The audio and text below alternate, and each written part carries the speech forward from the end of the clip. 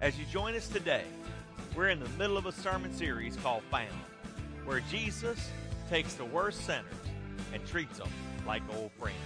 We've looked at the lost sheep, the lost coin, and today in Luke 15, we'll discover the power of the lost son. Join us for this sermon. So in this passage of Scripture, it says, if you have your Bible, in Luke 15:11, and he also said to them, a man had 2 sons.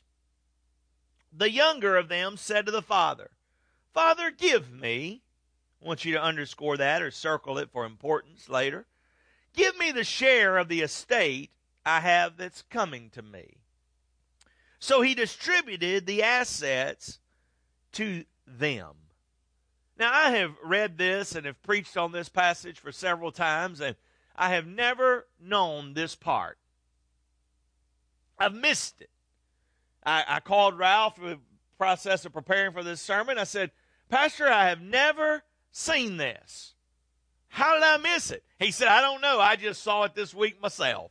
So this is a fresh revelation here. It's been in the Word of God the whole time, but it says very clearly, he distributed it to them. Not him, but to them. You'll see the them in just a minute. So as it goes a little bit further, it says, and not many days later, the younger son gathered together all that he had and traveled to a distant country. And when he had squandered his estate in foolish living, after he had spent everything, a severe famine struck the country, and he had nothing. And then he went to work for one of the citizens of that country. And as he was working there, he was feeding his pigs. He was in the field feeding his pigs. And then he was so hungry, he longed to be filled with the pods that the pigs were eating. But no one would give him any, would not give him anything as he longed to be filled with these pods. And when he came to himself in verse 17, he said, how many of my father's hired hands have more than enough? Underline that in your Bible. More than enough. Matter of fact, say it with me. More than enough. Have more than enough food. And here I am, a son, and I am dying of hunger. He says, I know what I'll do. I'll get up and I'll go to my father. And I'll say to him, Father, I have sinned against heaven and earth. And I am no longer worthy to be your son. Not only am I no longer worthy to be your son, I'm not even worthy to be called your son. And he said, would you just make me a servant? Make me like one of the hired hands in the field. At least I would have a roof over my head and shoes on my feet and clothes on my back, and I would have food on my table that I may have something to eat. So he got up and he went to his father. But while the son was still a great ways off, a long ways off, the father saw him and had compassion. And he ran. The father ran. The son might have been crawling, but the father was running. And the father ran and he threw himself on his neck. And he threw his arms around him and began to kiss him. And he began to kiss him. Father, Lord, in Jesus' name, God, may you allow this passage of Scripture to speak to our heart. God, may we see a fresh illumination, God, of what you're wanting to do in our hearts, in our lives, Lord. God, I pray that we would see the value of a wayward child, the value of a child that had gone down the wrong pathway, because, Lord, you see the value of everyone. Now, God, may you give us encouragement today. In Jesus' name we pray. Amen. When we think about this passage of Scripture, what did the Father find? Well, if you read a few more verses, he goes on and he says, he calls his servants and says, let's throw a party. Let's throw a party. Bring the fatted calf and kill it. Bring shoes and put on my son's feet. Bring clothes and put on his back. Bring the signet ring and put it back on his finger. Let's make merry, because this son of mine who was lost has been found. Who was dead, he is now alive. Now, when we think about this, there's a couple of things that you may want to write down this morning just to begin to connect the dots. When we think about the lost son, number one, we see the demand of the son. What was the demand of the son?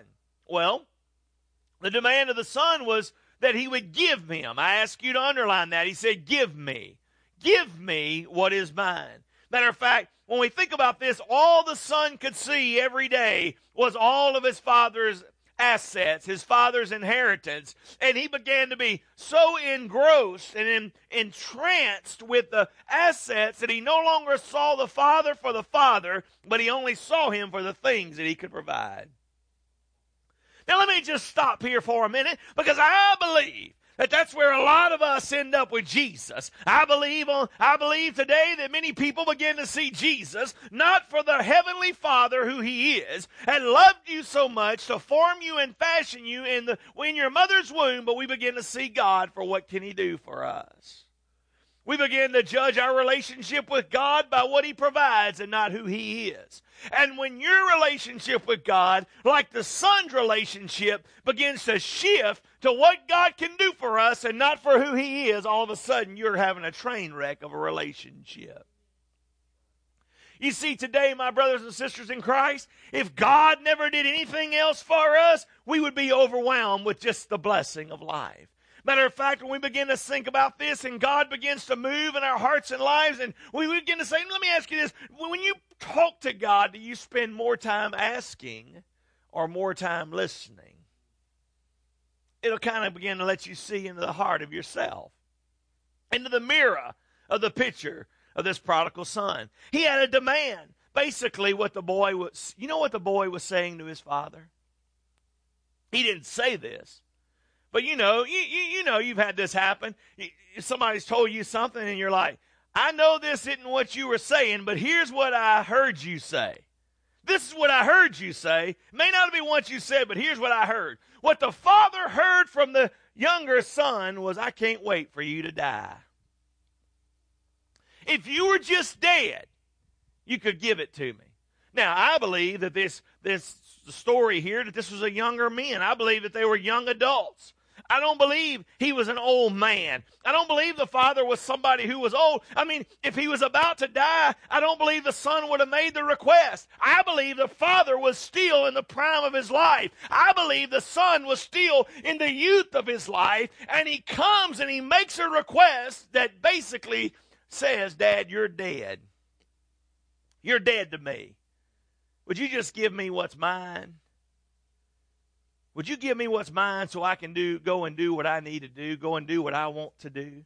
And so he made this demand. Matter of fact, as we look at this, it begins to be very interesting because he wasn't asking listen guys, he wasn't asking the father, hey, Dad, could you cash in my college fund so I can go backpack across Europe? He wasn't saying, hey, Dad, you know that little investment fund you have, that IRA, that mutual fund, could you cash that in and let me have a little bit of fun while I'm still young? That wasn't what he was saying. He was saying, Dad, could you cash in your part of the inheritance that comes to me? Not only is it his money, but it's his farm. Not only is it his farm, it's the things that occupy the farm. It's everything about what the father has. Dad, could you give me the source of your livelihood that provides for your livelihood that will one day be mine now so that I can go and do what I want to? Now, this is very important because today I believe that we should live by a principle that says we should live while we give. We should give while we live. For a couple of reasons.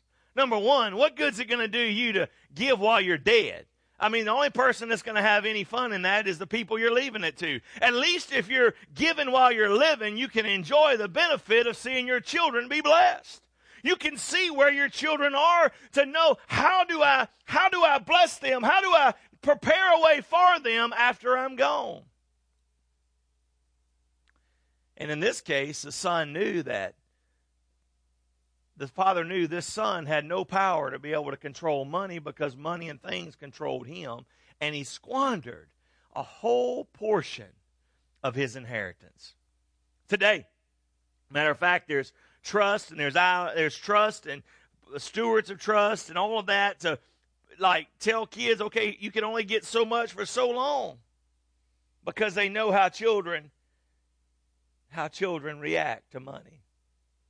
What's interesting about this is I believe the Father knew the Son. I believe the Father knew the Son's heart, but yet he met the request anyway. You know why? You know why the Father met the request anyway? You say, well, that was dumb of that Father. Because the Father loved the Son more than he loved the farm. The Father loved the Son more than he loved the sheep, more than he loved the servants, more than he loved all that he had. And basically, he could have told the Son no, but he wouldn't have had the Son anyway. When we think about this, sometimes we have to give up to go up. Sometimes we have to let something go so that it will return home. And what the Father was saying is, if I will give my Son, the Father knew what his Son would do. He knew that he would squander it, but he knew that someday that Son would hit the end of the rope and he would have to turn around and come home, because he knew there would be nobody else. He knew there'd be no friends of the world to pick him up. He knew that. He knew that. He knew that. But that Father said, you know what? I love my Son more than I love my money. I love my Son more than I love my things. So I'm going to meet the request. Now, boy, that's heavy, isn't it? That's heavy stuff. So there was the demand of the Son. And then when we connect these dots, we see the decision of the Father, and it was, here it is. He gave it to them. Now, here's what's interesting. That one son came requesting, and both sons received the blessing. There's another brother here at the end of the story. We'll look at him in 2 weeks. But in this passage of Scripture, one son came asking, and the Father gave it to both of them.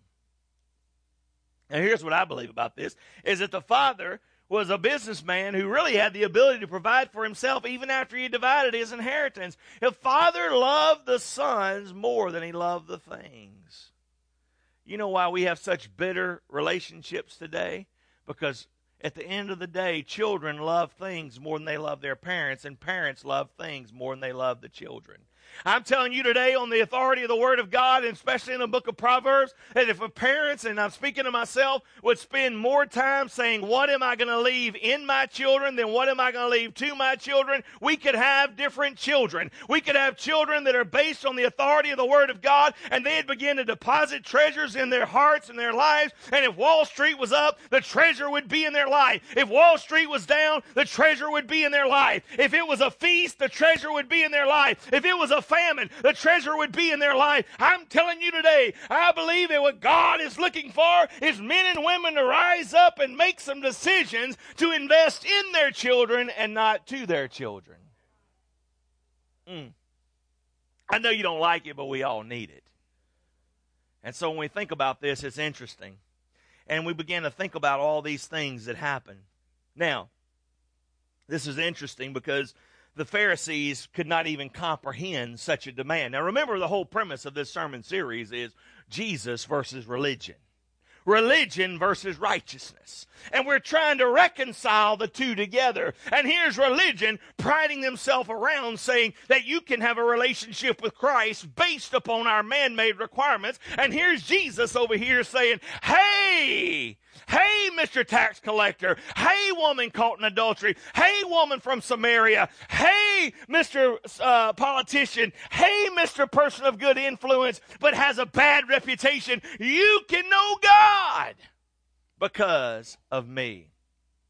And so the Pharisees are thinking, you remember he had a way of ticking them off in this dissertation here, because first he compared them to a shepherd, which really insulted them. Then he compared them to a woman, which really insulted him. And now he's comparing them to people who are now, a prodigal son and this father. What kind of father? See, you see, the Pharisees are saying, that's why you need to be religious, because you wouldn't make bad decisions like that if you really understood religion. That father was nuts.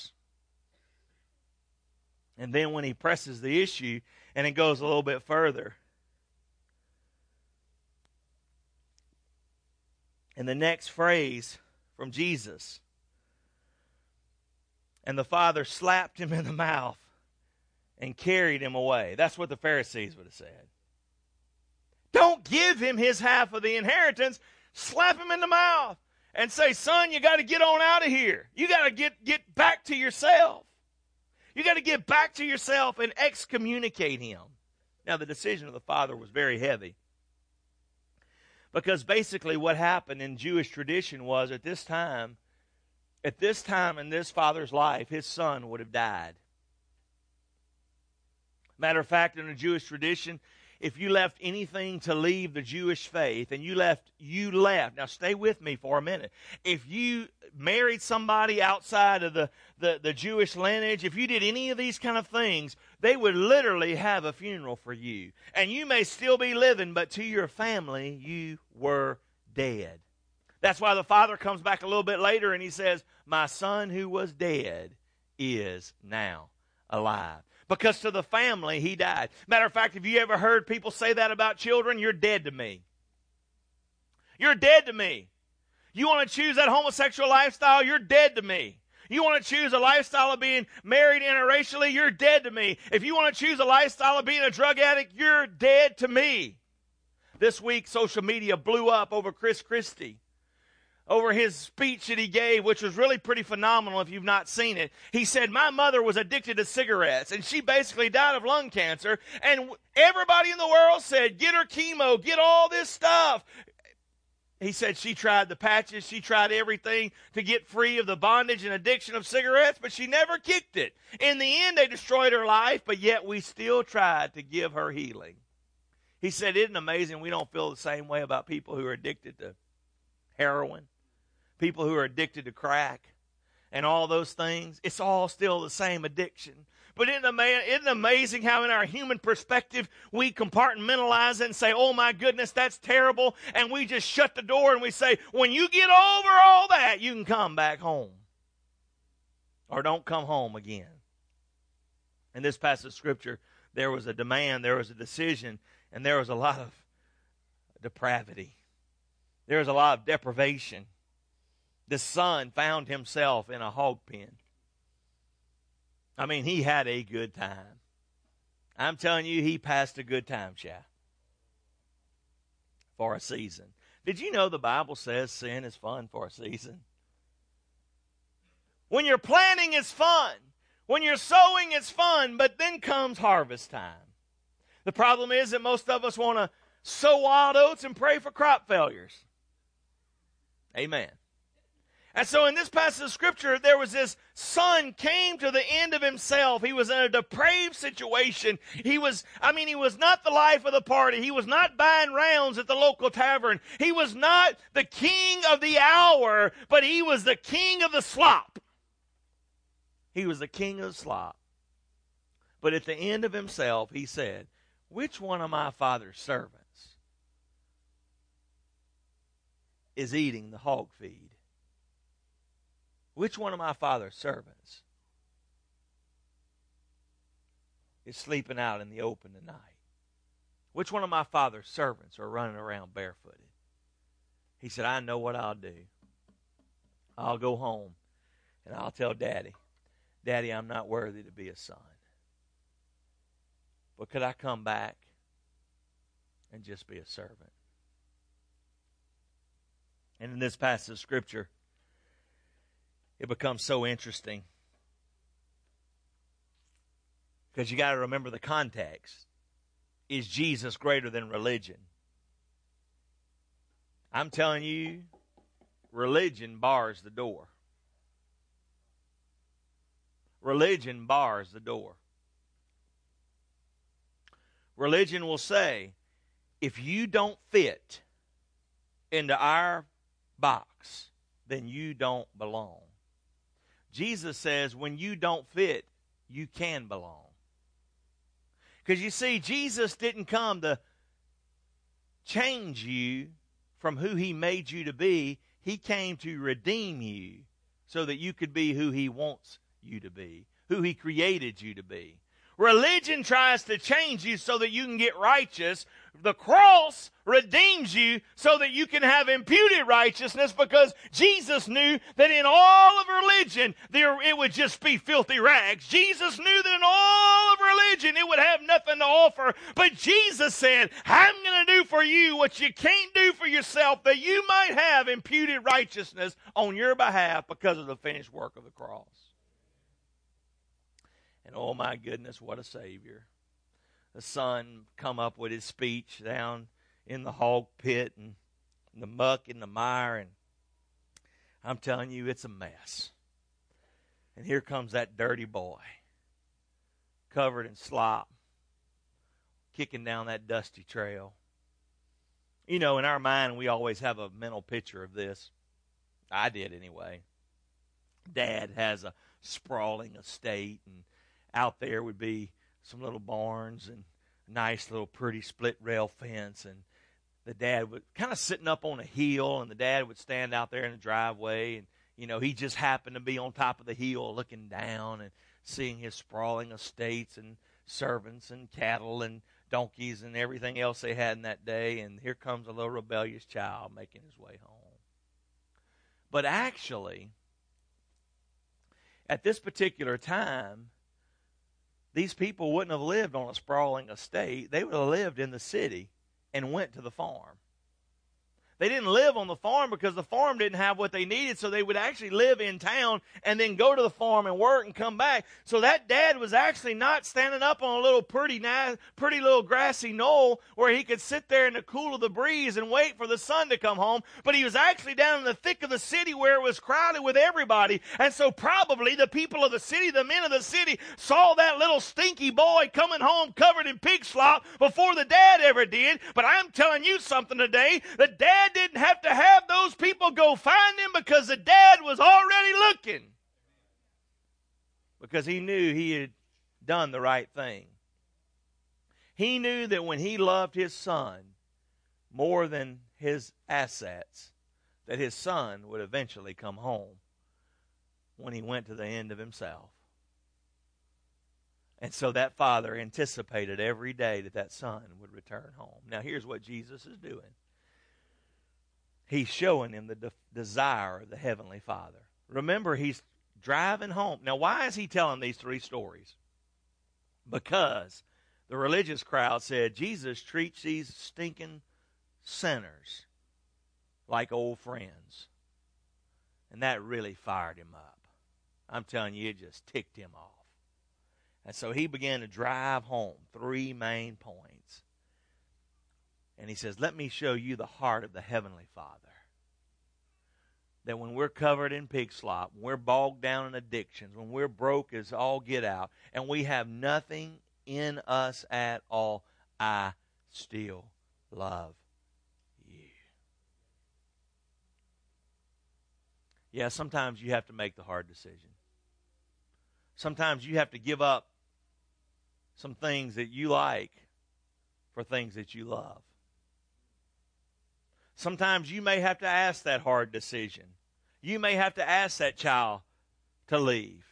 Not long ago, we had somebody here, and they asked me after one of these sermons about a child that was in a difficult situation, and said, what do I do? I said, here's what you do. You go find your child and don't restate your case. You don't have to go, listen, when you declare your case, you don't have to redeclare it to your children every time. They already know where you stand. It's probably why they don't come around. Because every time they come around, we assassinate them with the truth gun. You know, we think if we say it different, or we say it louder, or we say it with more passion, or then we'll try tears, you know, maybe it'll communicate more effectively. No, I said, what you need to do is go back and say, the door is always open. You can always come home. And maybe today, you're that broken down prodigal child. Maybe you're that broken down parent who's just at the end of yourself that you're ready to give up. I am telling you that at the end of yourself is where you meet Jesus. At the end of your children's self, it's where they meet Jesus. At the end. And maybe what we need to do today,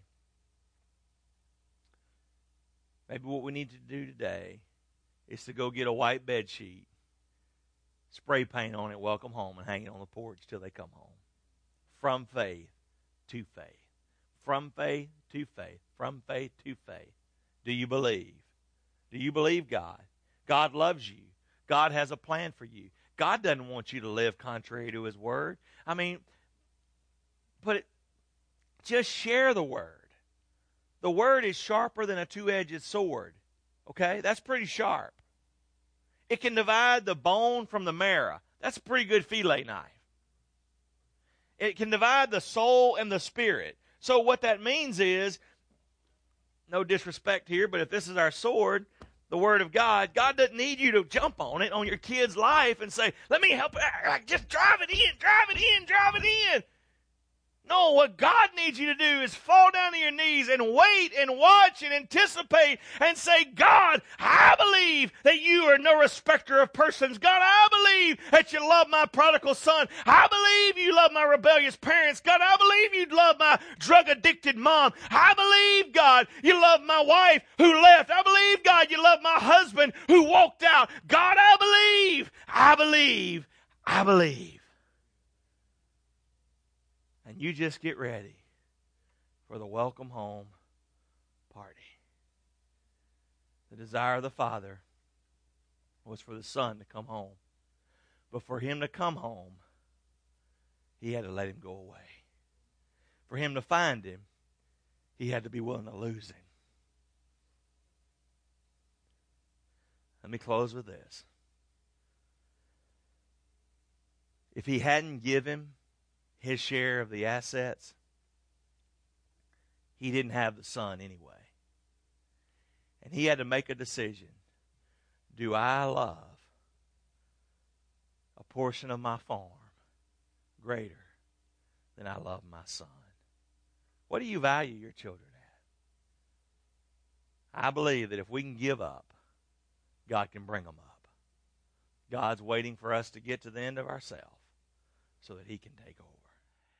As we wrap up this sermon today, maybe you're that prodigal child, that prodigal son, daughter, find yourself in a difficult place.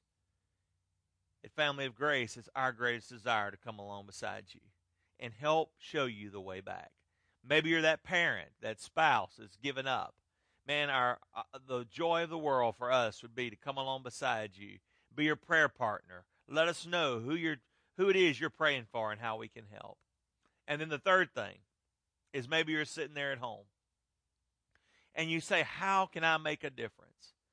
Family of Grace exists to help the sinners, the broken people who think they have it all together, become all that God has for them to be. Did you know that drug addiction breaks through cultural, racial, social, generational, ethnic barriers? Did you know that adultery, homosexuality, all the things that people struggle with every day, they break through cultural, racial, social, generational, ethnic barriers? So at Family of Grace, our greatest desire is to break through all these barriers so that we can take the good news of the gospel of Jesus Christ to a lost world. Would you join us? Would you partner with us on this great task to impact our city, our nation, and our world for the glory of God?